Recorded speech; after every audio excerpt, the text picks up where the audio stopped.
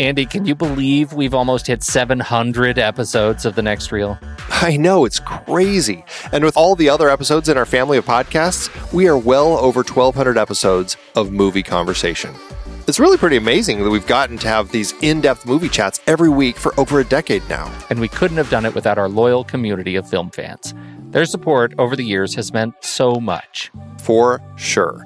That reminds me, we should give the merch store a shout out. Buying shirts from thenextreel.com/merch is a great way listeners can continue to support the show. Plus, they get to sport our great designs. Absolutely. I think sometimes folks forget we have a variety of shirts, mugs, phone cases, and more available. In fact, a great place to start is with a shirt sporting the Next Reel's logo. We also have that classic Fast Times Spicoli Surf School tee, or the weirdly popular Rusty's European Tour shirt. The one from National Lampoon's European Vacation. Why is that so popular? Search me, but we have sold a ridiculous number of those. I guess there are a lot of Rustys taking trips to Europe? We're always adding new designs based on movies we've covered, like our brand new design for a streetcar named Desire, featuring a streetcar named Desire. So if you want to rep your love of TNR and films, head to thenextreel.com/merch. Every purchase helps us continue to have these weekly in-depth conversations. So visit thenextreel.com/merch today. And as always, thanks for listening and being a part of the Next Reel community. We've got lots more great movie chats coming your way. It is hard to believe that we have been having in-depth weekly conversations about movies since 2011. Oh, I know, you're telling me. Producing this show week after week requires a ton of work behind the scenes. If you'd like to help support our efforts, one easy way is by using our originals page when shopping for books and movies that we've covered. Just visit thenextreel.com/originals. Your purchases made through our links give us a small commission at no extra cost to you and allow us to keep having these great conversations. In Season 6, our Disease Films series had adaptations like The Omega Man, based on I Am Legend, The Andromeda Strain, Children of Men, and Blindness. I Am Legend is so much better than The Omega Man. What about the Will Smith version? Don't get me started. For our This Is Real Life Jack series, we talked Black Hawk Down and Seabiscuit, some great true stories based on fantastic books. And we had more listeners' choices like The Fly, The Emigrants, and Scott Pilgrim vs. the World. You just did a series on The Fly on the Sitting in the Dark podcast. Did you read the original material? Wasn't watching every Fly movie enough? Our Big Betty Davis series featured adaptations like The Little Foxes, Now Voyager, All About Eve, and Whatever Happened to Baby Jane. Are you calling Betty Davis big? Only in personality and force. She is a force to be reckoned with. We talked about the entire The Godfather trilogy, of course. Iconic page to screen, even if it is just the one Mario Puzo book. I wonder if Coppola will ever make The Sicilian. We also had some Zhang Yimou adaptations with Judo and Raise the Red Lantern. Absolutely gorgeous movies. And don't forget the Hughes Brothers series with From Hell, based on the graphic novel. Brilliant material. Kelly Reichardt gave us Wendy and Lucy and Certain Women, adapted from short stories. Plus more Hayao Miyazaki as we tackled Howl's Moving Castle. Find all these books and more at thenextreel.com/originals. Every purchase supports the show. Get the full list of adapted films that we've covered at thenextreel.com/originals and start your next read today.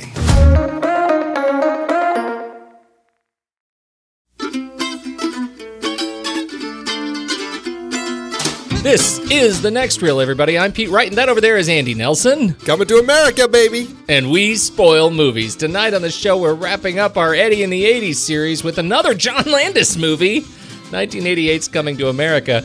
Before we get into that, you should learn more about us at thenextreel.com. Subscribe to the show in your favorite podcast app or join us on YouTube. And you can follow us on Twitter and Facebook at The Next Reel. And if you can't find a man to satisfy you, then you should see if you can go an hour with The Next Reel's Instagram, hashtag Pony Prize, hashtag Guess the Movie Challenge. And with that, let's turn it over to Games Master Stephen Smart, currently on break from mopping the floors at McDowell's, to find out who won this week. Hey guys, this week's movie was How to Lose a Guy in 10 Days from 2003, directed by Donald Petrie and starring Kate Hudson and Matthew McConaughey. Congrats to this week's winner at Donna W29, who guessed it on Image 2. You are entered into the 2017 Pony Prize hat. As always, a new challenge starts on Monday.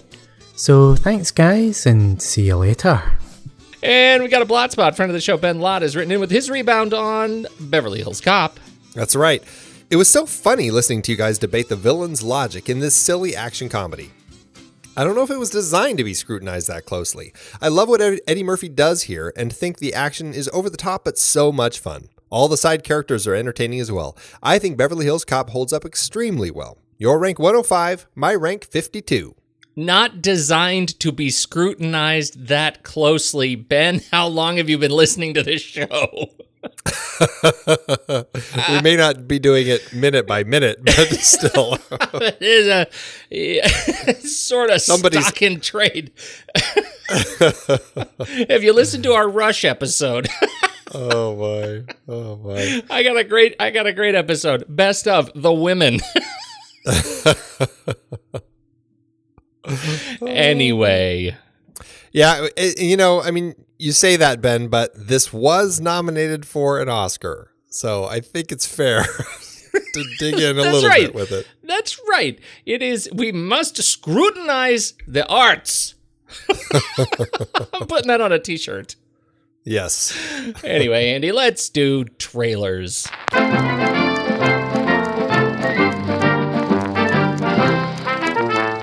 So my trailer this week, Pete, is a film coming out called Walk of Fame, directed by Jesse Thomas. Sounds great. Tell me more. Yeah, this is a first-time film for Jesse Thomas, who is a writer, producer, director, and even appears as an actor in the film. So I'm curious how the film is. It's definitely a very first-timey sort of thing. That being said, Jesse Thomas did manage to score some big people in this. Malcolm McDowell pops up in this film. Some big people. Malcolm McDowell's probably the biggest in here. You have Chris Kattan, Scott Eastwood, Jamie Kennedy, Laura Ashley Samuels. It's an interesting looking film. I don't know if it actually looks very good at all. I don't know. I think it looks cute-ish. But I don't know if it's something I'd ever watch. The story is a motley crew of aspiring performers come under the guidance of an eccentric and volatile acting coach, per IMDb. The way the trailer looks, you have Scott Eastwood, who works at a call center, who ends up bumping into this girl, Laura Ashley Samuels, kind of falls for her and finds out that she's in this acting group, and he joins so that he can kind of hook up with her. And, there are some funny moments throughout the trailer. I will give it that. And so, and it's got a cast that for a first film, I'm impressed with some of the names that that Jesse Thomas managed to get for this. So, I don't know if it's actually going to be any good at all, but, it caught my attention enough for me to watch the trailer. So I'll give it that. What'd you think? Okay, a couple of points. One, the trailer is pretty bad, right? The trailer I don't think it really tells you adequately what the story is really about, right? It focuses instead, I think, on the jokes, and some of the jokes are funny, and I think, I like some of it. Like you said, I like the cast. I actually like Scott Eastwood a lot. He's done a number of things. He's had a number of small parts in big movies that I think are interesting. He's had some big parts in smaller movies that I also think are interesting. So I think he's a charismatic guy. I like him on screen, but I think the trailer doesn't necessarily serve the movie well, and because it's a trope that we've seen before, cliches are cliches for a reason, right? Sometimes the cliche nails it and it's funny and you get to laugh at it and just lose yourself. And sometimes it does it really poorly, and you don't. I don't think I can tell from the trailer if this is one or the other. I honestly don't know what to think about it. It's not a great trailer, but it could be for a funny, lose yourself in the moment kind of film. Yeah, it could be one of those ones that you turn on really late at night and then you just can't turn off and you can't fall asleep because it's dumb enough to just draw you in, right? That's kind of the way these movies work. It looks like it could be that sort of thing. So I mean, whoever thought Office Space was going to be the just hilarious film that it ended up being? I mean, from that's another one of those movies. I actually don't recall the trailer off the top of my head, so making that comparison isn't entirely fair. But it is one of those kinds of films. This could be one of those films. I don't know. Who knows? This movie is going to be opening right now. It's a limited release March 24th, just here in the U.S. No other release plans beyond that. So I guess we'll see if it gets much of a release anywhere, and what people think when it does come out. So there you go. My trailer, Andy, is All Nighter, a new film from Gavin Weason, writer Seth Owen. Both guys I don't know a whole lot about. Gavin Weason is director of The Art of Getting By from 2011, and he did a short called Kill the Day in 2008. That's all I've got for his IMDb credits. There's no bio, no nothing. So this is a fairly early film for him. Writer Seth Owen. He wrote Morgan, and that was a trailer pick. I think I had this trailer pick a little while ago. And it's about a bioengineered half person that was released in 2016, late 2016, I think. I haven't seen it because it didn't get all that great reviews. Yeah, kind of. Did you see it? I didn't see it, but you didn't see it. But I kept seeing reviews of it saying how bad it was. Yeah. So here's the thing about this trailer. It's another one of those all-nighter. It is another one of those that I think is sort of unpredictable by the trailer itself. It is a story that I feel like I've seen before. It's an all-night gag-filled search for the missing, party girl. For all we know, we actually don't know where she's gone, is missing, and so this the twist on this one, instead of the Hangover style friends search for friends film, the twist on this one is that one of the people in the search is the girl's dad, and the dad is played by J.K. Simmons, the great J.K. Simmons. His partner in crime is the ex-boyfriend, played by Emile Hirsch. So I'm interested in this trailer because of these people, or of this pairing. I have liked Emile Hirsch for a long time. We did a trailer pick for him not long ago for the film The Autopsy of Jane Doe, which was released recently and has received mixed reviews, but not about his performance, more about the film, being not what it promised to be, as far as I gather. I haven't seen that one either, but on those points alone, I think it has more going for it, and it may be punching above its weight. But I'm interested to see what these guys have come up with and how they managed to pull together a script that got these guys interested. What do you think? I definitely agree. I think there's there looks to be some fun chemistry with J.K. Simmons and Emile Hirsch on screen. That, for me, kind of sells the concept, and I think it would be fun to see those two, especially knowing that J.K. Simmons plays, as he calls himself, a procurer, I believe, or he's in procurement. Right. So he's in procurement, something like that. Yeah. So I'm curious to see exactly where the story ends up going. It could be fun, but you're right. It's one of those where it's like, it may take me just kind of being in a place where maybe I'm really sick and I'm just catch this streaming and then I can't turn it off. So, but no, it looks fun. I love these guys. It's a great cast. So, we'll see. All right. So we'll leave it on a we'll see. The dates, it hits US limited on March 17th. It hits the internet on March 24th. All right. Andy, it's my 21st birthday. Do you think perhaps just once I might use the bathroom by myself? Once upon a time, in a faraway kingdom, lived a handsome prince. He was attended by devoted servants. Do you think perhaps just once I might use the bathroom by myself? Notes to music, sir. Wipers! And engaged by royal decree. Why? Why can't I find my own wife? We've gone to a great deal of trouble to select for you a very fine wife. I want a woman that's going to arouse my intellect as well as my loins. Where will you find such a woman? In America.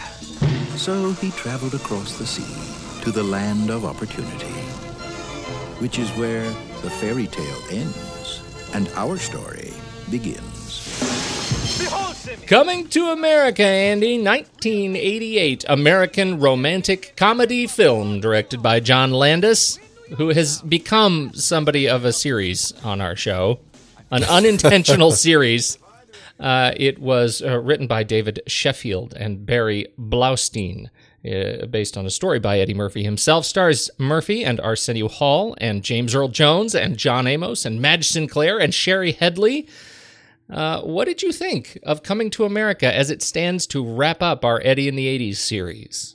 Well, this one really did not hold up for me. I remember enjoying it quite a bit at the time. I haven't seen it since.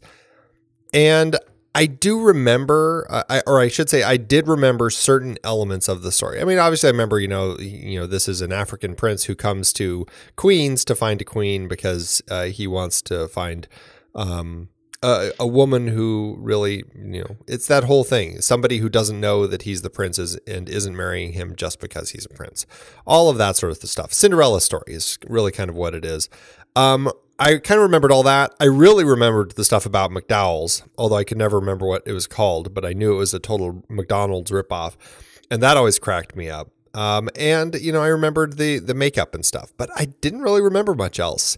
And I think there's probably good reason for that, because all in all, I just really found just the story itself pretty lacking, sloppy, very dated. I just didn't think much held up, and I had a kind of a rough time watching it. What about you? Yeah, this is a tough one. It put me in kind of a dark place. I thought the jokes took too long. Most of the visual gags didn't land well. It is, as you say, it's that age-old story. I pegged it to something like Aladdin or like the one of the 40 Thieves stories, the Arabian Nights. And that it's, as you say, it's that, the princess marries the guy for love and not because he's rich. And it's a story we've seen so many times, but it just did not land well for me.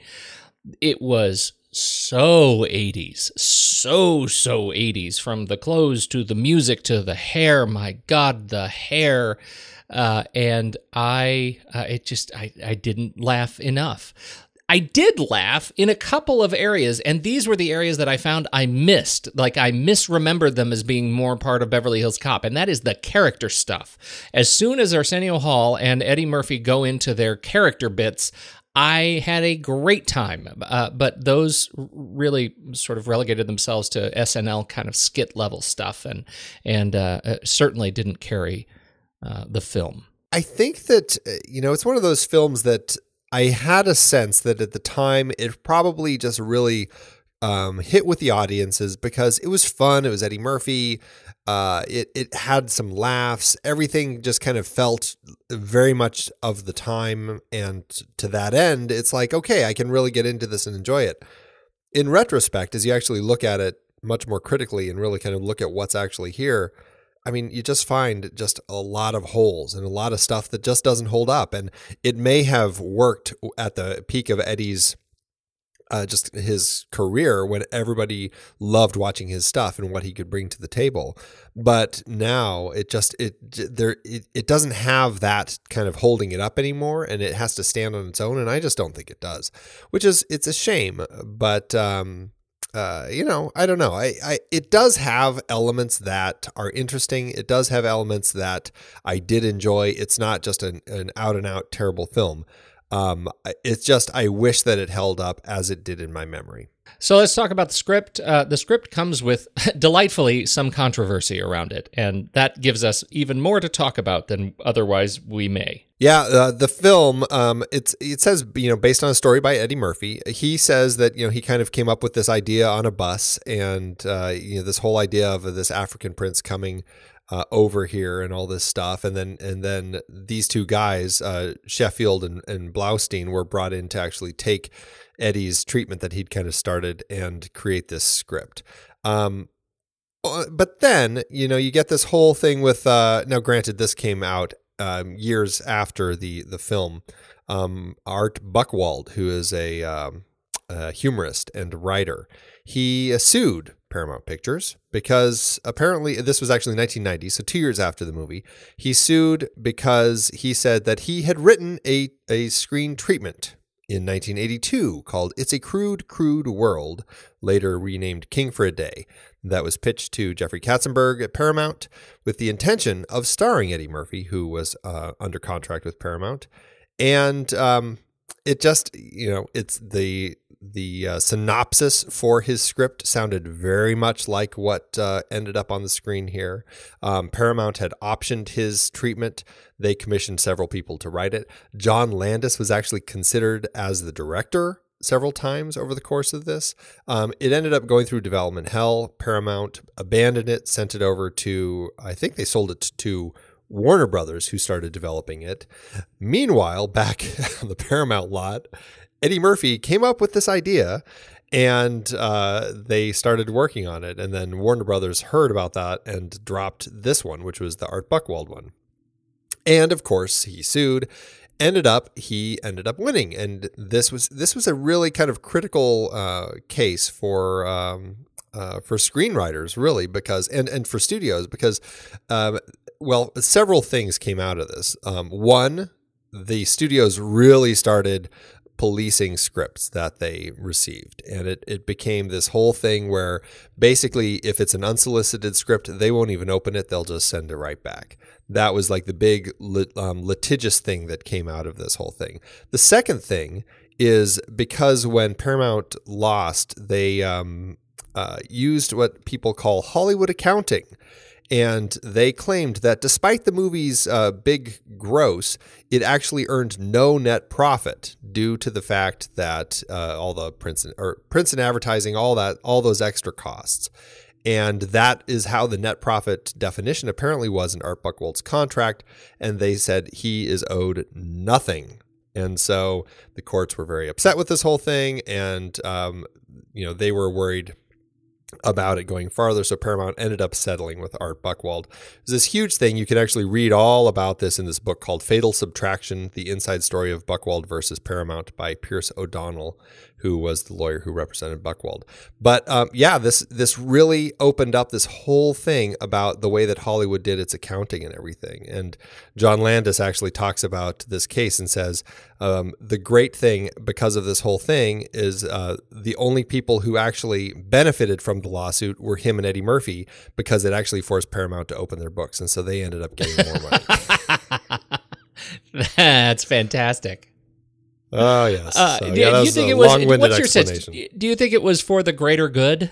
Well, sure. I mean, it's good to be safe with creative ideas that come in. I mean, it's such a game. I mean, we talked about this with Beverly Hills Cop last week, how everybody's like, oh no, it was my idea. No, it was my idea. It's very easy to come up with an idea. It's much more difficult to actually write the script.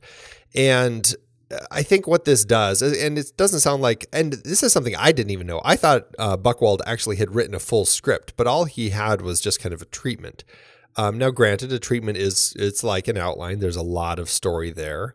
But I don't know. I think that it's probably for the better that they're just being more cautious with that sort of stuff. And certainly the fact that it's made people pay more attention to how Hollywood does some of its accounting, or how these studios do some of their accounting, and try to make pictures look like they're not making that much money so that they don't have to pay out as much on the back end deals. I mean, I think in the end it's probably for the best, but it certainly, if nothing, makes everything a lot more litigious. Well, and you didn't even bring up the other lawsuit about this, because this isn't the only lawsuit about this movie. Writer Shelby Gregory also had a claim on this, and he did write a full screenplay, but I'm not sure. I only want to include it because it is of some dubious sourcing.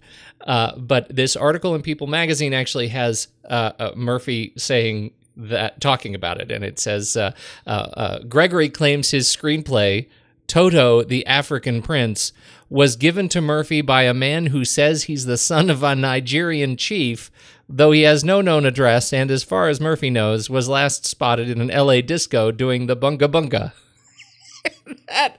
that delights me because it's like the first Nigerian prince scam. Who knew it started right here with this movie? Apparently, Gregory also petitioned a $10 million suit against Murphy and the screenwriters, and I don't know how that one ended. It's of dubious sourcing. I found this. I managed to trace it to The Spy, October 1988 magazine, where he does talk about both Buchwald and Shelby Gregory and the consternation. So Spy 1988, October 88. You can find out more about this. Well, John Landis does say, this is very common, at least it was back then, where, and just like I said, people would say, hey, that was my idea, I sent a script in, and it happened all the time. But because these people were just like, regular Joe Schmoes, it never amounted to anything. He said it was only because it was Art Buchwald, and he was this big figure, and everyone knew who he was, and he was, a friend of the press, that it turned into this big thing. And like I said, I mean, it probably did end up, serving a purpose. But I mean, these are how these things get shaped, right? Yeah, Spill right. McDonald's coffee in your lap, right? Yeah, it makes for some really interesting stories, and I just think as a thought experiment, it's fascinating to imagine what it would be like if we weren't quite so litigious and quite so protective. Is there a dearth of new ideas as a result of how protective and how walled the act of acquiring new screenplays has become? And you wonder if we would have quite so many spin-off big superhero movies if this case didn't set off. What is the alternate future? What is the multiverse in which there is a more open ecosystem for writers and ideas? I don't know. Well, I will say to that end, maybe it's just modern times, but there certainly are good resources now for people to access, probably better than there were 10, 20 years ago. Now, being online, I mean, you don't have to necessarily live in Hollywood. There are some great online resources for ways that you can actually submit projects and have people look at them. There are so many different places where you can go to these pitch fests and all this sort of stuff. There are a lot of ways that people can access people at studios with ideas. So it is actually a pretty, I think it's actually a good time for that. Now, if they're buying those ideas and doing stuff with them, I can't speak to that, but at least I think that it is a better time than it was probably in the mid to late 80s. Well, I mentioned the SNL feel of a lot of this, and that's what some of this feels like to me, the overall structure of the film. It feels very much like kind of an SNL series of sketches all tied together until about halfway through the second act where the romance kind of kicks in earnest. And that is for good reason. The credited screenwriters, Sheffield and Blaustein, were writers on SNL from 80 to 83 together, and they've done a number of other things in this vein, but Coming to America was certainly a big one for them. Several things just to comment on with that. One, I think it's very telling that when James Earl Jones talked to them about the script, he said, "You guys may be good writers, but you don't know a thing about Africa." Which is very true, because it's just completely just a completely farcical land that they came up with. The other thing was the scene that really struck me as just one of the most Saturday Night Live sketchish sort of scenes is when Akeem and his assistant, played by Arsenio Hall, are in the bar meeting women, and it's like this weird, it's like a weird sketch where it's like they're sitting there and it's like they're interviewing possible dates. It's such a strange scene. It's like I couldn't figure out like why is he talking to women like this, where it's like they're sitting down. It felt very much like a speed date sort of thing. It was weird. Yes, with zero setup at all in the story. There's no setup. There's no reason for them to be doing this. Plus, there's the really strange worship of the devil girl. I mean, it's like that was so out of left field. It's like set me up for something, give me something to understand where this is all coming from. Yeah, right. I think they had said in the script, right, there is a line, well, I need to go find a princess. I need to go find a queen. And that was not justification enough for the speed dating setup. Like, there was a mechanic that was employed through the editing that just was unjustified, and the editing was terrible. As soon as you get to the Arsenio Hall bit, where he is one of the dates, as well as he's at the table with himself. Right, as he's the ugly barfly. The timing was way off on these shots, right? Did you notice this? It was like, oh my goodness, talk about ill-placed speed bumps on the road. It was really jarring how long it felt like the characters were staring across the table into the middle distance at the other character before we'd get a cut. It was an eternity. I agree. But now I do want to say, like, on the plus side, the characters were generally funny. That scene is not a good example of it, but the barbershop, I think, was great. I really enjoyed it. That's when I had a good time. And so, I hold that up as an example for what I've been looking for in this Eddie Murphy series all along and haven't gotten. And it's a shame that I feel like I had to wait to get it in this movie. Which is generally not as good. But what did you think of that? As they're playing all the other characters in makeup? I agree. I mean, Eddie said that he really wanted to do a film that was more of a character piece. He wanted to play more of a character. And so that's why he came up with Prince Akeem and kind of treated that way, because he didn't want to do another movie where it's just Eddie Murphy playing a cop, Eddie Murphy as, a bum, whatever. He wanted to do something totally different. So I get that. I appreciate that he did that. And I enjoy Prince Akeem. It's a nice character.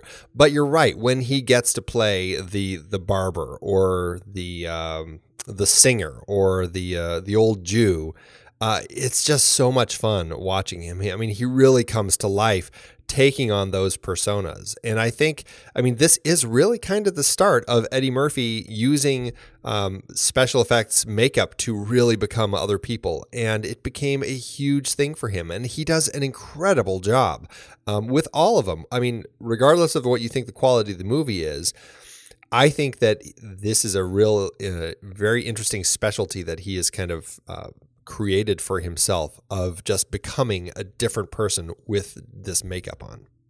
Yeah, that was, I think, a real blessing. And maybe we couldn't do quite this kind of film, earlier in his career. Maybe he sort of wasn't trusted enough, certainly wasn't trusted enough as an actor, when he was doing Trading Places. But, I think it's great to let him shine in this way. And that's assuming that the makeup effects were ready earlier. Yeah. I don't know if Rick Baker would have been able to come up with the effects that he came up with for this before this. The confluence of events that you need to have, that need to come together in order to deliver this and make them really viable. That's what we're looking for. So shall we talk about John Landis again? Yes. Did you learn anything new about John Landis watching this film? What I found so interesting is that this is a man who, he had a string of flops leading up to this. And, Eddie Murphy knew he was having some difficulty with the box office, and so hired him to direct this. They ended up having some squabbles on set, and it ended up creating quite a bit of friction and killed their working relationship until they reunited for Beverly Hills Cop 3 6 years later. But some quotes from the two of them, which I think are illuminating. John Landis in 2005, in an interview with Collider, said, "The guy on Trading Places was young and full of energy and curious and funny and fresh and great. The guy on Coming to America was the pig of the world, but I still think he's wonderful in the movie." So you can get a sense of his opinion of Eddie at the time.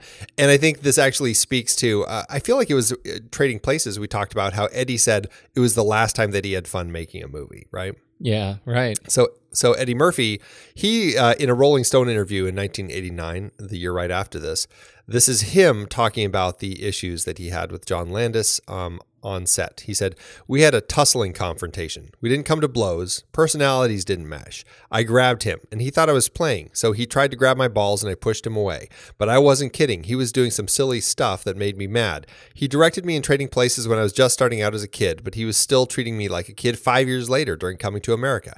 and I hired him to direct the movie. I was going to direct Coming to America myself, but I knew that Landis had just done 3 effed up pictures in a row and that his career was hanging by a thread after the Twilight Zone trial. I figured the guy was nice to me when I did Trading Places, so I'd give him a shot. I was going out of my way to help this guy, and he effed me over. Now he's got a hit picture on his resume, a movie that made over $200 million, as opposed to him coming off a couple of effed up movies, which is where I'd rather see him be right now. You know, it's frustrating, though, as you say, the stuff that continues to kind of come out about these stories as people start digging into them. There was another article, this is also in the People article I referenced earlier, that where it speaks actually about Deborah Nadoolman, who was the costume designer on this film, and also Landis's wife. We have talked about her before. And this passage comes out of it. As the titular head of a new generation of black talent, Murphy seems to feel a duty to police racism in the entertainment industry, taking a moment at this year's Oscars, for example, to chide the Academy for awarding only 3 statuettes to black actors in its 60-year history, and we'll put a link to that in the show notes. And it was reportedly Murphy's reaction to a racial slur that launched his stormy feud with John Landis, the controversial director of The Twilight Zone, the movie, whom Murphy handpicked to guide America. According to people on set, costume designer Deborah Nadoolman, who is also Mrs. John Landis, was reportedly overheard complaining in racial terms one day when Murphy had kept her waiting for more than an hour. When Murphy got wind of it, he was so furious, he grabbed Landis by the neck and demanded an apology. So, you know, who knows what this is all about? Seems like we've been talking about actors who kind of fall apart with directors lately, but this is just another example of an interesting sort of creative relationship that was sort of torn asunder one reason or another. Yeah, and I will say, hey, I'm at least glad that they mended their bridges and they found a way to come together 6 years later to do Beverly Hills Cop 3, regardless of the quality of the film. I haven't heard anything about the relationship after that, but I'm at least glad that they, found a way to get past this. Agreed. There is some rich cultural fabric that knits together the first shot, last shot. Wouldn't you agree? Oh, is there ever? Rich. John Landis knew we were going to be doing this in this podcast all these years later. He did. He knew that. The first shot, I'm going to take the first shot because I know you have some things to say about the last shot. Oh, and the first shot. Go for it. Well, I'm excited about Do you. It. Okay. Do it. The Paramount logo becomes the first shot as we fly past the mountain below the clouds and into a lush valley of Zamunda, where we fly toward the capital of the African kingdom. And it very much sets the tone for the fairy tale aspect of this film. And I think actually the opening shot and the opening flyby does a good job of that. I would highlight that as a real strength of the movie. Yes, I completely agree. The last shot, on the other hand, it just kind of comes really quickly and surprisingly. The last shot of the film, after the sudden wedding of Akeem and his lovely bride, we get a shot of her dad and his parents, the king and queen of Zamunda, waving them goodbye as they're driven away. And then it's just kind of a weird moment because we have this thing where Lisa's dad is, I don't know if he's just a little too gregarious or what it is, but then we get Akeem's mom look at him with a judgmental look, and so he kind of tones himself down and just kind of waves as the married couple drive away, and that's kind of the end of the film. It's a visual scolding. Visual scolding. That's exactly how we end the movie. That's how we end the movie. And I don't know why they would want to end on that note. It's a terrible note to end a movie. Well, pretty much any movie.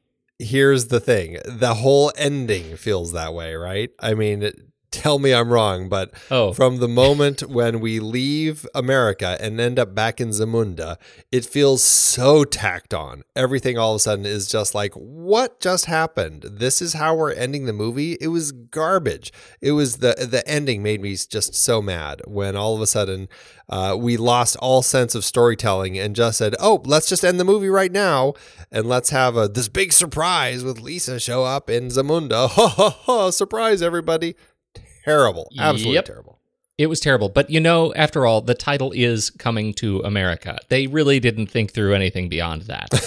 Right. That's certainly what it felt like to me. It was as stitched on as it ever was. It was an excuse for another really long train on a wedding dress and a reveal that ended up being not terribly rewarding. It wasn't like it was supposed to be, I guess it was technically supposed to be a surprise.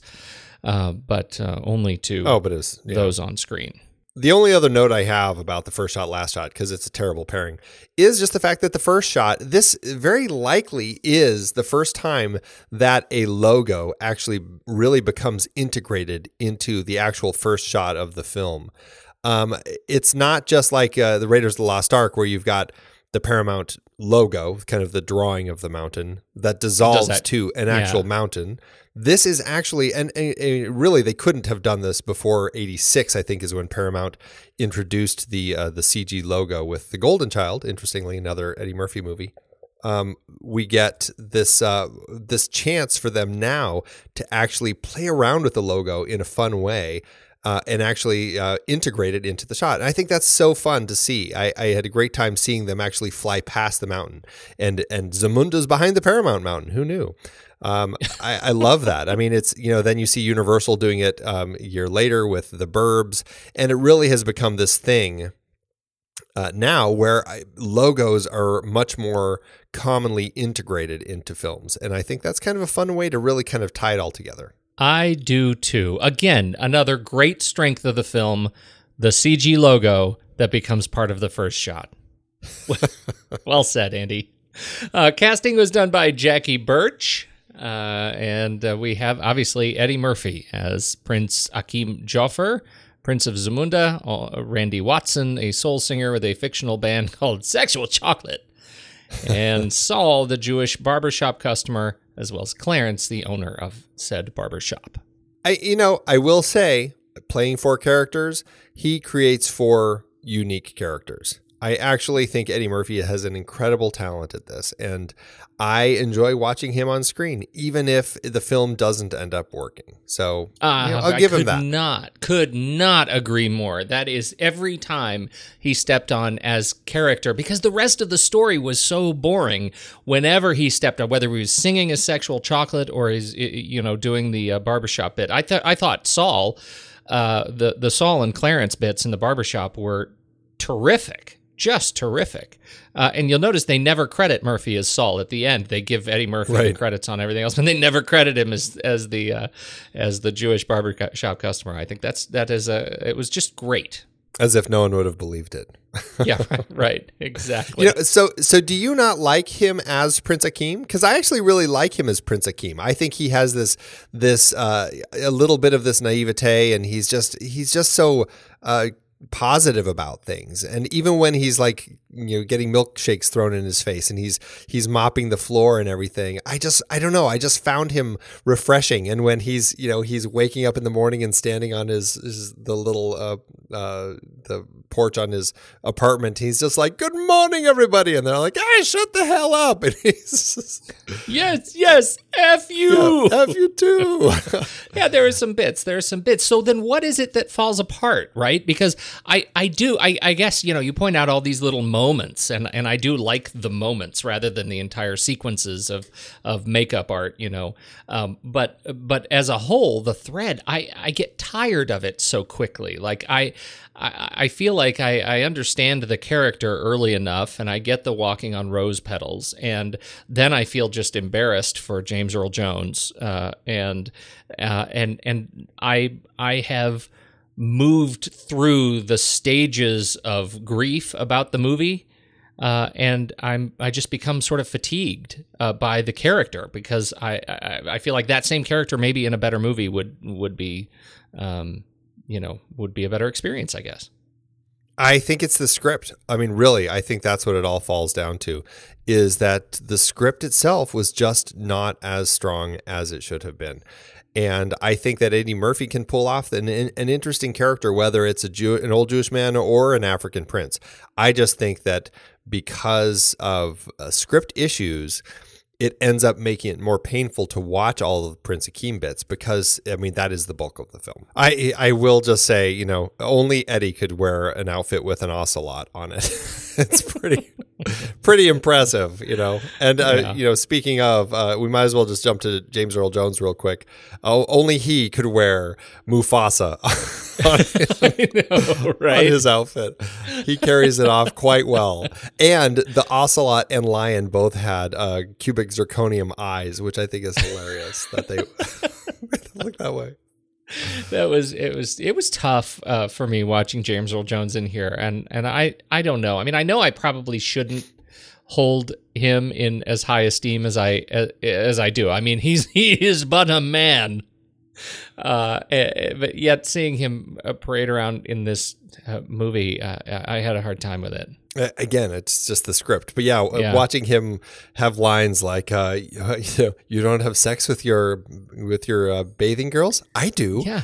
I was like, James Earl Jones just said that. I feel a little dirty. Yes. That's exactly right. I feel like my dad just said that to me. That's terrible. The only other thing I was going to say about James Earl Jones, I mean, because, you know, I love him. I mean, he's James Earl Jones.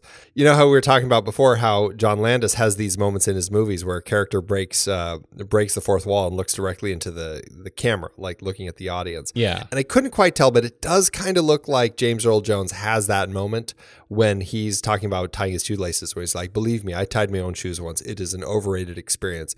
It kind of looks like he looks into the camera when he says that. I couldn't quite tell. Definitely the dog later looks into the camera.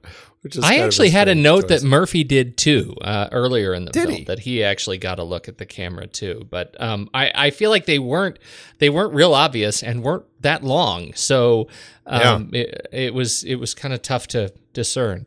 The only other note I had about James Earl Jones was that it's rumored that the part was almost played by Sidney Poitier, and that actually is an experience I think that would have been worse. Like that would have been my grandfather talking to me about having sex with a bathing girl. That would have been horrible. Anyway, let's back up a little bit and talk about Arsenio Hall as Semi, Akeem's friend. He also played Reverend Brown, Morris the Barber, and, as you mentioned already, an ugly barfly. You know, Arsenio Hall, I don't think he's a great actor. I mean, I can see why he became a talk show host. He certainly has that presence. But, I mean, there were times where he was acting and I was like, ugh, he really just seems like he's acting right now.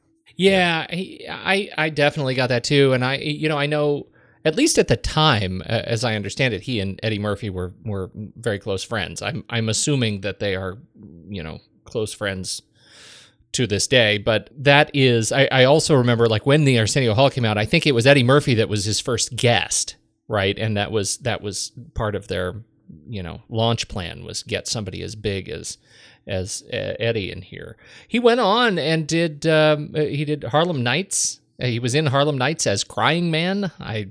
Harlem Nights, that was Eddie Murphy, Richard Pryor, and Red Fox. I have very little memory of that movie. That was Eddie Murphy finally directing. He says that he was supposed to direct Coming to America, gave it to John Landis. This is what he ended up directing the very next year. Since then, apart from the Arsenio Hall show, he's done some voiceover work, a bunch of animation, but not a whole lot. He kind of landed where he needed to land. He's such an interesting time capsule of a person, though, right? Yes, that's the thing totally. I find interesting about Arsenio Hall is he so much represents the 90s with his talk show and that whole woo, woo, woo, that whole thing that it was like such a weird chant that it even made it into a Robin Williams bit in Aladdin. Yeah, right. Exactly. Yeah, I mean, you talk about a guy who is like, you know, kind of exhibits the life is long, have lots of careers. Like that's Arsenio Hall. And you really got to celebrate the guy for that. I actually think when he was Semi, I fatigued of him just like I fatigued of Akeem. But when he was in character and in makeup, he was also great. I really enjoyed watching all the barbershop scenes. I love him as the Reverend. I think the Reverend was hysterical. I think it was a great addition. So I No, I had a good time watching him overall. I think he's a very talented guy. Again, as you say, with a not great script. Yeah. We do see John Amos pop up here as Cleo McDowell. Ah, yes. So the founder of McDowell's. I love the bit when he's caught reading the McDonald's operating manual. Possibly my favorite moment in the film. That may be, that's an interesting thing. We should talk about that, the McDonald's-McDowell's relationship, because they hang their hat on that loud and proud. And it was legit. Yeah, it was. They actually were worried that McDonald's would completely turn it down because, I mean, it just doesn't sound like something that they would want. But McDonald's actually liked it because they, as a company, are actually depicted in the script as really trying to pursue these guys and following up with their due diligence to close down this place. So they were happy with that, and they let them do it. They let them go with the golden arcs. Yeah, I thought that was really funny. And a lovely bit when they show an exterior shot of McDowell's restaurant with the golden arcs everywhere. And outside there's somebody taking pictures. And it turns out that is one of those examples of art imitating life, imitating art.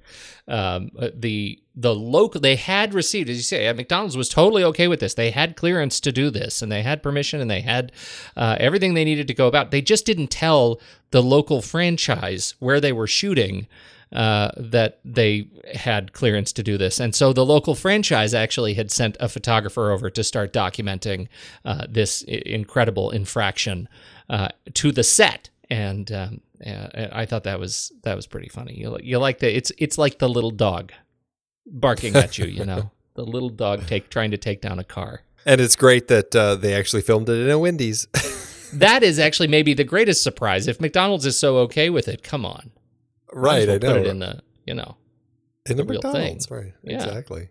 But John Amos, I mean, he's funny. He works well as Lisa's father.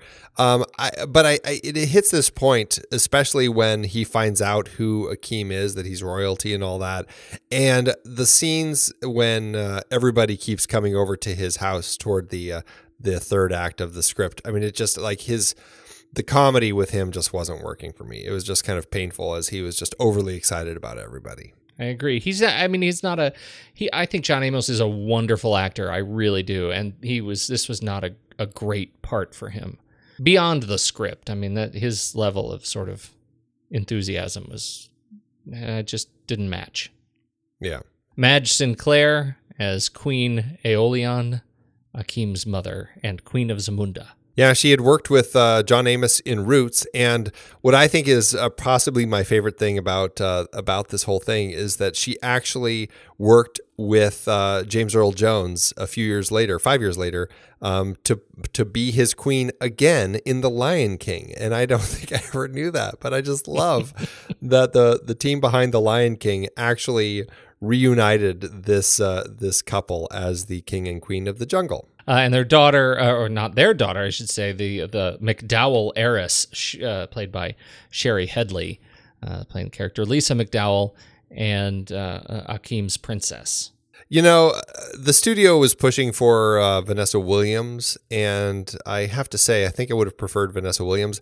I mean, I think Sherry Headley is fine in the part. It could just be that the part is just not written in a way where I really connected with her as a character. I just felt, and maybe it's just, she just feels like such an 80s character, but I didn't really care for her very much. And it could just be that last moment in the script when she just randomly pops up in the bride's dress just is irked me to no end. But I don't know. It's fitting that she went on to be in soap operas and stuff. And I mean, she did a lot of TV and other work, but I don't know. I didn't care for her that much.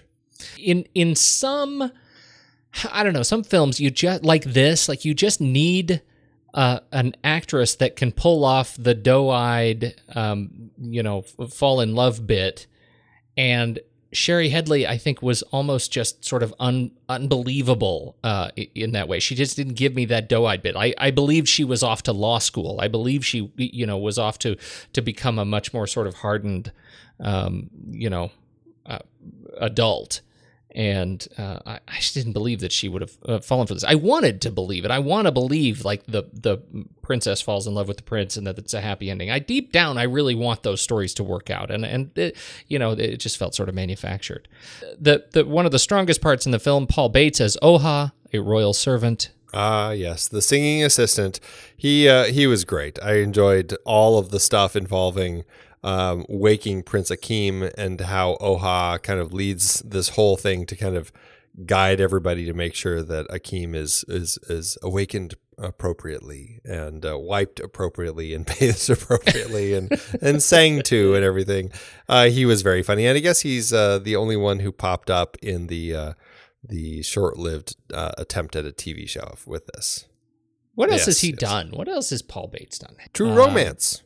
He's in Lethal Weapon, the TV series. He had a bit in one of the episodes in that film. True Romance, 8 Mile. I think it's. I sort of wish that he would use a different picture for his profile picture on IMDb. It's still his coming to America thing, and here we are. Kind of been a while. Yep, his character photo. Oh my goodness. Yeah. Jeez. Anyway, and then there are a ton of fun bit parts that show up in this movie, including Eric LaSalle, which I would have appreciated if it was more of a bit part. What didn't you particularly like about Eric LaSalle? I know that he's been in ER and other things. I don't know. I just didn't connect with him as Daryl. He just felt like a man who was given a part and he didn't know what to do with it. I really just struggled with his performance. I did appreciate that the script at least found a way to make it, good Prince versus bad Prince. Here we are as Daryl is kind of the Prince of Soul Glow, the Jerry Curl goop for these guys. I don't know. I just felt like he, for the most part, was just performing poorly. But then again, it's like you've got that moment where he's knocking on Lisa's sister's window, and she lets him in, and she's like, "What are you doing here?" He's like, "Lisa broke up with me." And so she kind of, Lisa's sister hooks up with him and is kind of like, what was that all about? It was such a poorly written scene. No context at all in relation to anything else that was happening here. And I think that it could just be that Eric was given these scenes and was just like, I don't know what to do with this. I guess I'll have to do with it the best I can. I guess on this point we disagree. I like Eric LaSalle in this movie. I can't believe I'm saying it out loud.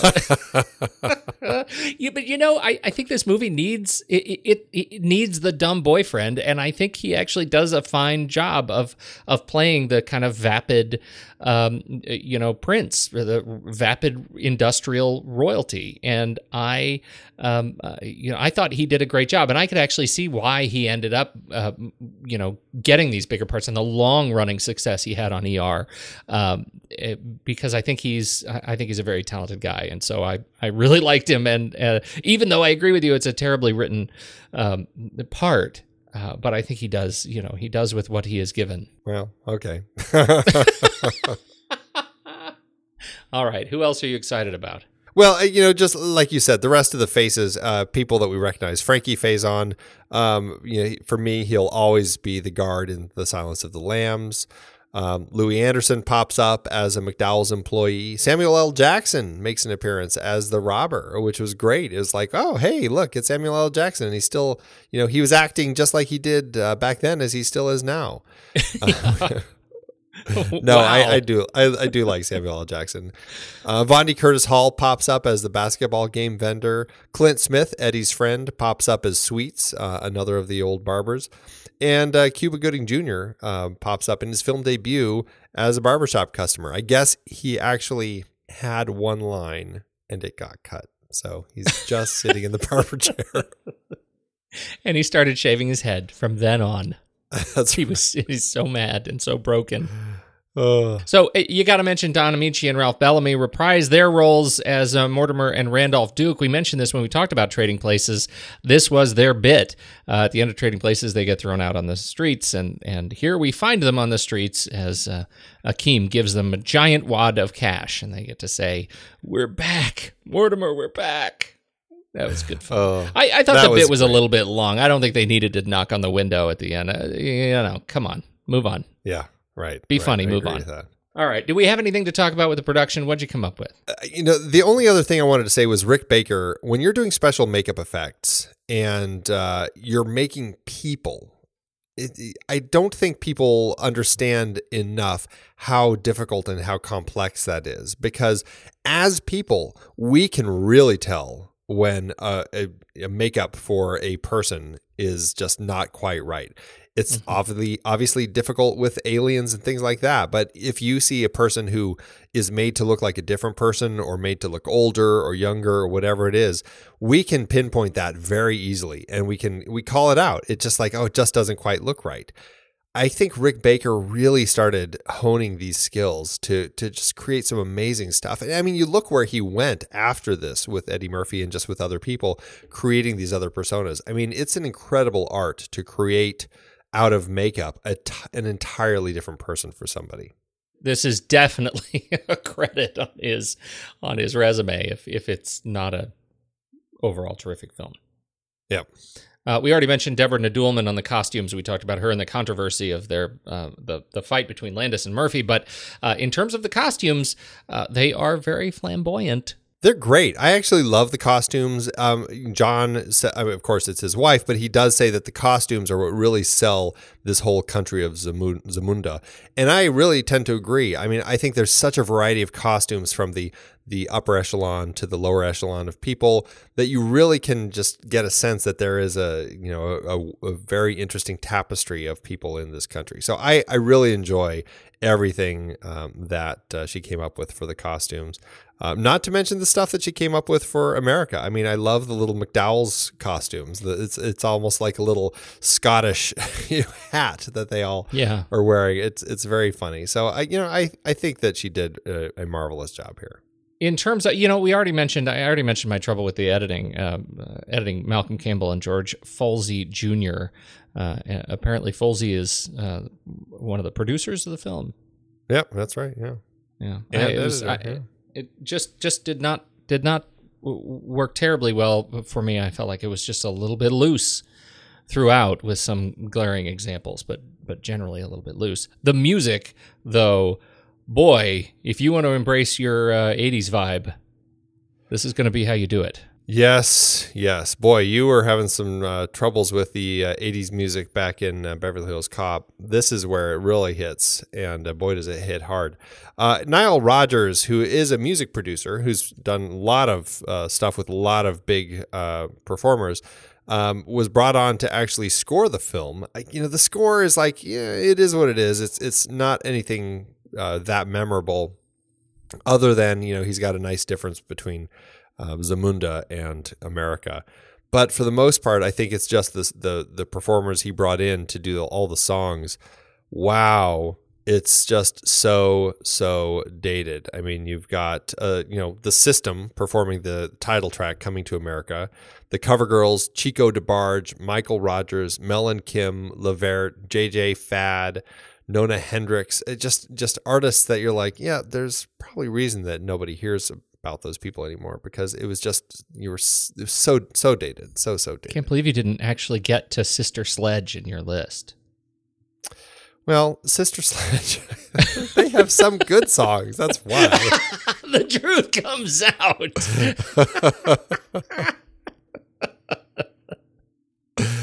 Oh, that's great. I'm glad I recorded that.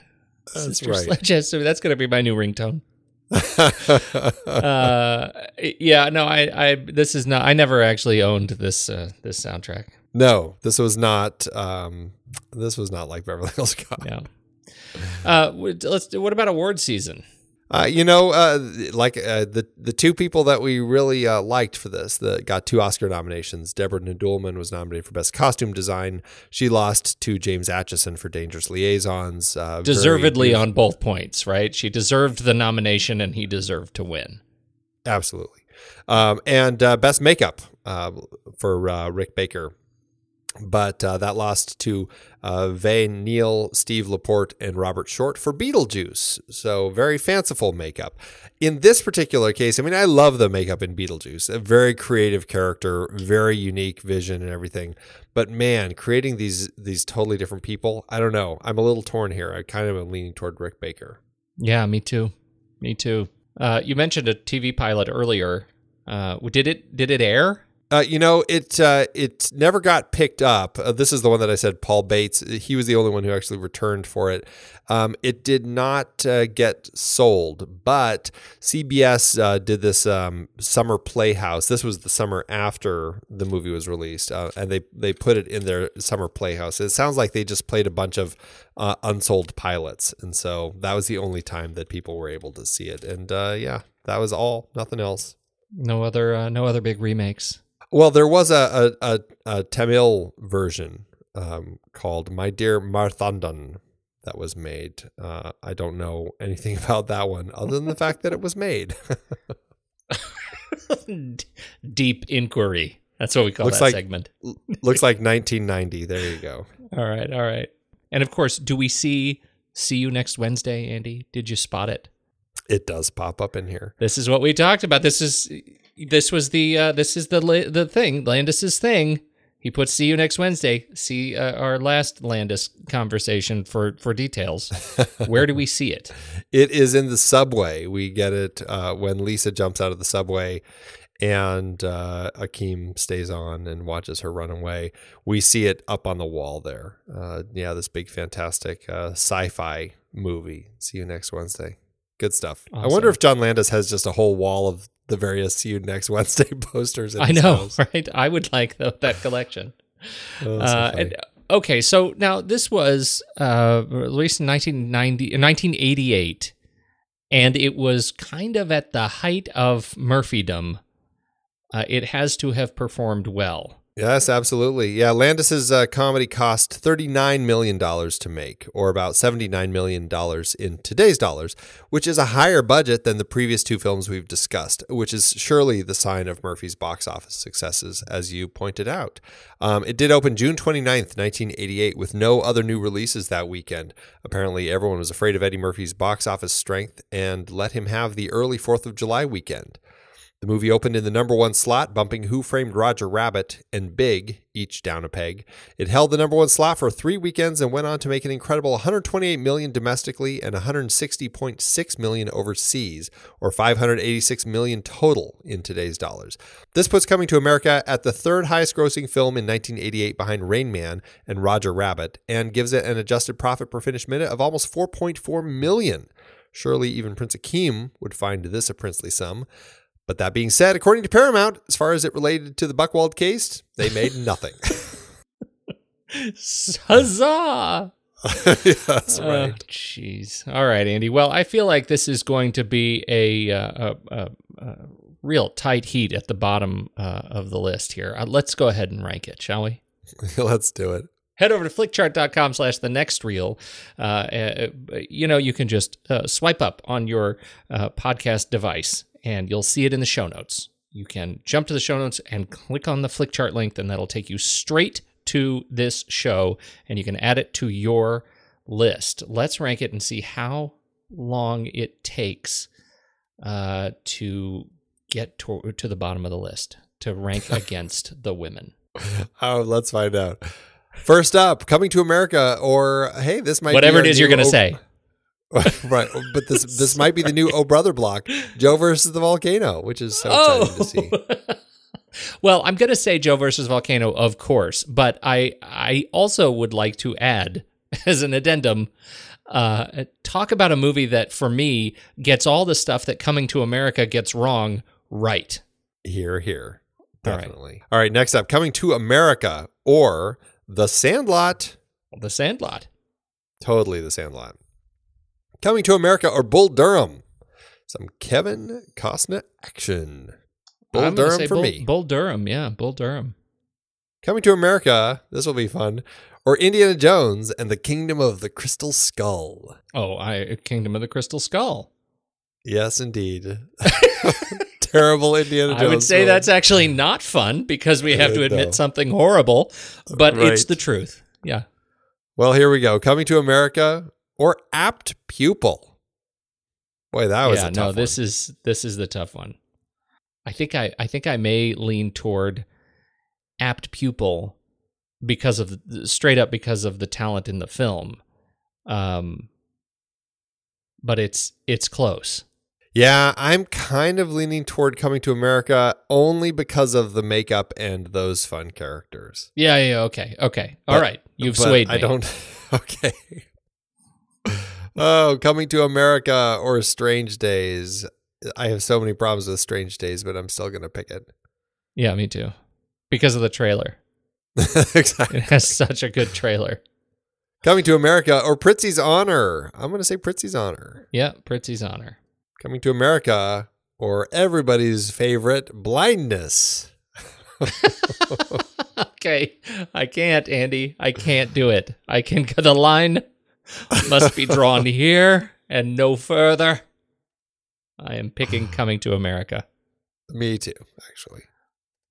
And I'm the one who liked Blindness. I know. Okay, well, there we are. 274 out of 284. Wow, that's actually higher than I expected it to I know, right? Oh, dear. It's above Well- Blindness, The Edge, Apt Pupil, The Last Boy Scout, The Omega Man, Children of the Corn, Scoop, Rush, Under the Cherry Moon, and The Women. Those are 9 bad movies and a gross violation of Flickchart. I think you know what I'm talking about. Of course. What's your letterbox ranking for the good Coming to America?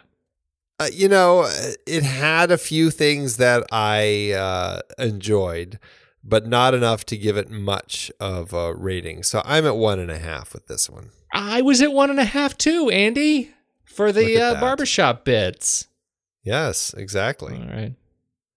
Like mine. It's like kind of a mine's. weighted score, even though it's Yeah. on a curve. I grade it on a curve. So that closes out our Eddie Murphy in the '80s series, and I enjoyed that. I enjoyed that series. I enjoyed getting a little breath of the '80s, and now I'm ready to let it go in the wind. Yeah, it's interesting as we kind of close out this Eddie Murphy series, just kind of looking at what he was doing in the 80s. I mean, I enjoy him as a performer. I think that he is very vibrant and fun to watch on screen. And I liked that we at least, even if we didn't like Coming to America, we at least got to get some of that makeup character stuff that he does so well. So I ended up having a pretty good time with this series. And it just made me sad again to kind of revisit his whole filmography and just kind of run down the list of the 54 credits that he has on there and just realize that most of the stuff on there is just, stuff that just looks like garbage that I would never, ever want to watch.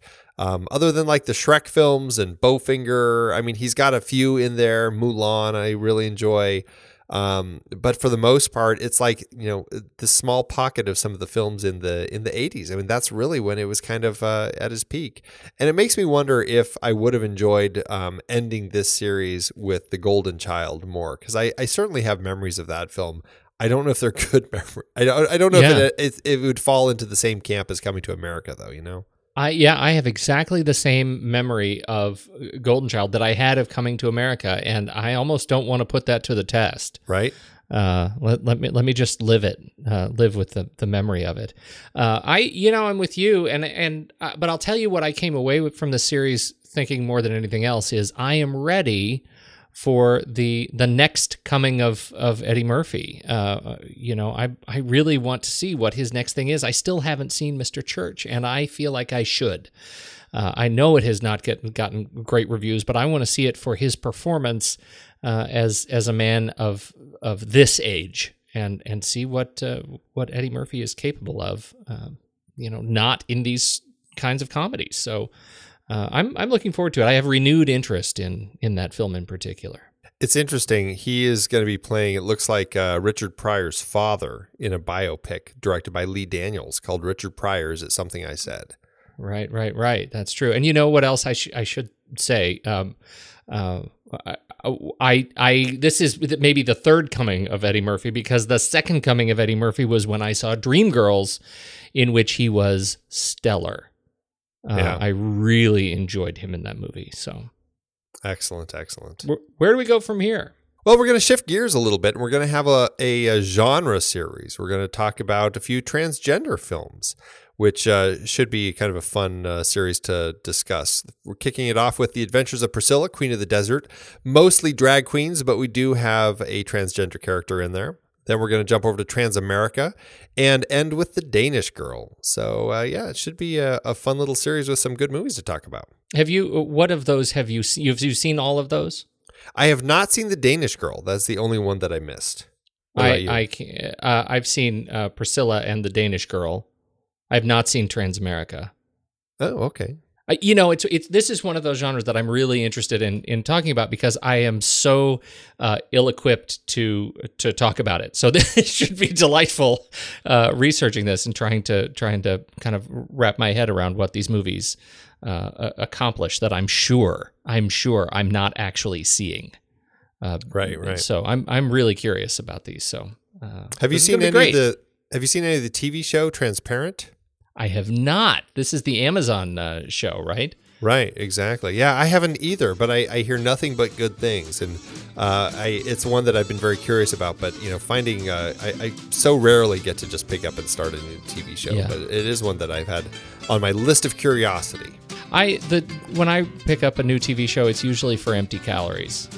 You know what I mean? Like, I usually pick up the ones that really I can jump in, jump out of.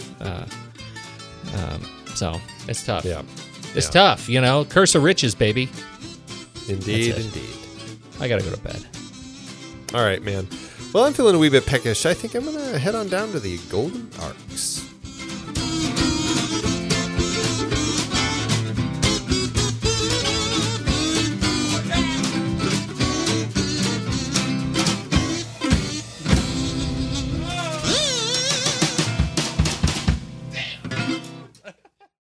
Amazon giveth, Andy.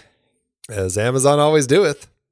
I'm just gonna say this. I'm picking a 1 star because that's kind of what we do in this bit, and I'm mostly, I want to say, 1 star people. This is probably not the best place to say that your disc was bad, right? Go to customer service and can we move on beyond that? 1 star people, move on, because you're ruining it for the rest of us. And then I want to say, for you people who watch an Eddie Murphy movie, well, here you go. Disgusted. This reviewer says, disgusted, 1 star, 2012. Thought this would be a good comedy. Unfortunately, it was not. As seen on television, a lot of suggestiveness and nudity. How unfortunate for these actors to sink that low just for a few dollars. Didn't even watch the whole movie. After about 20 minutes, my husband and I had had enough. Don't waste your money on this. Now, I'm just going to say, it's an Eddie Murphy movie in the 80s. Don't be afraid of boobs. Don't fear the boobs. It's not a good movie. You shouldn't see it. It's not a good movie. But this is not why. Suggestiveness and nudity and the F words. Don't fear the word. They're just words. I could go on. What is in the movie? This is Eddie Murphy in the 80s. Well, I've got a 5 star, Pete. Oh, you're bucking the bit. Well, I try to go opposite me. That's what I try to do. So. Yeah. A customer, 5 star, says don't watch the trailers first. Rule number 1 about this movie is don't watch the trailers first. They give away all the funny parts. This is an extremely funny movie. Eddie Murphy and Arsenio Hall at their best. What a great life this prince has. Beautiful, naked black girls that bathe you. And a luxurious life. Anyway, besides the black naked girls, this movie is extremely funny. especially how the prince doesn't know much about the American language. But if you watch the trailer first on DVD, then it will make the movie not funny anymore. This movie is even better than Eddie Murphy's newer videos. Well, exception of the Dr. Dolittle movies. This is a great movie, and I personally took this movie to mind and thought, hey, this is a good way to check if a girl is a gold digger before you ask them out. Oh my God. Pretending to be poor. Serious. Pretending to be poor instead of pretending to be rich. An excellent idea. This movie made me laugh throughout the whole movie, and I especially liked the part where they talked about boxers. That was funny. That wasn't serious. That was a spoof, right? That was a spoof. I don't know, but this is one of the funniest reviews that I've seen in a long time. And somebody who appreciates the boobs. I mean, we should calculate. I mean, don't watch the trailer first. They give away all the funny bits in the movie. Let's just say that means you can get all the funny bits in 2 minutes and 34 seconds. But you can't get the part where they talk about the boxers.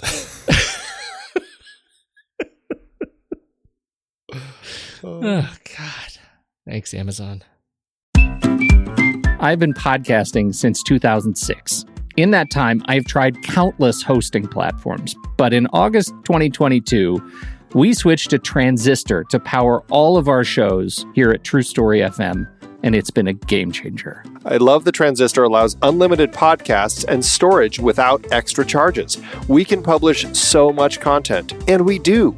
If you want to start up a podcast, do yourself a favor and host your show on Transistor. With their one-click publishing, you can get your new show onto all the major podcast directories effortlessly. And their website builder lets you quickly build custom sites for each show. The detailed analytics are invaluable too. You can access all kinds of listener data anytime. Oh, and the versatile players allow you to embed episodes anywhere to reach new listeners. Plus, the team behind Transistor is super responsive and keeps making the platform even better. After using countless hosting services over 15 plus years, Transistor has been, hands down, the best podcast partner for us. If you want a hosting platform to take all the worry out of getting your podcast out into the world, go to thenextreel.com/transistor and check it out. Support our show and support your own show by going to thenextreel.com/transistor. Start growing your podcast today.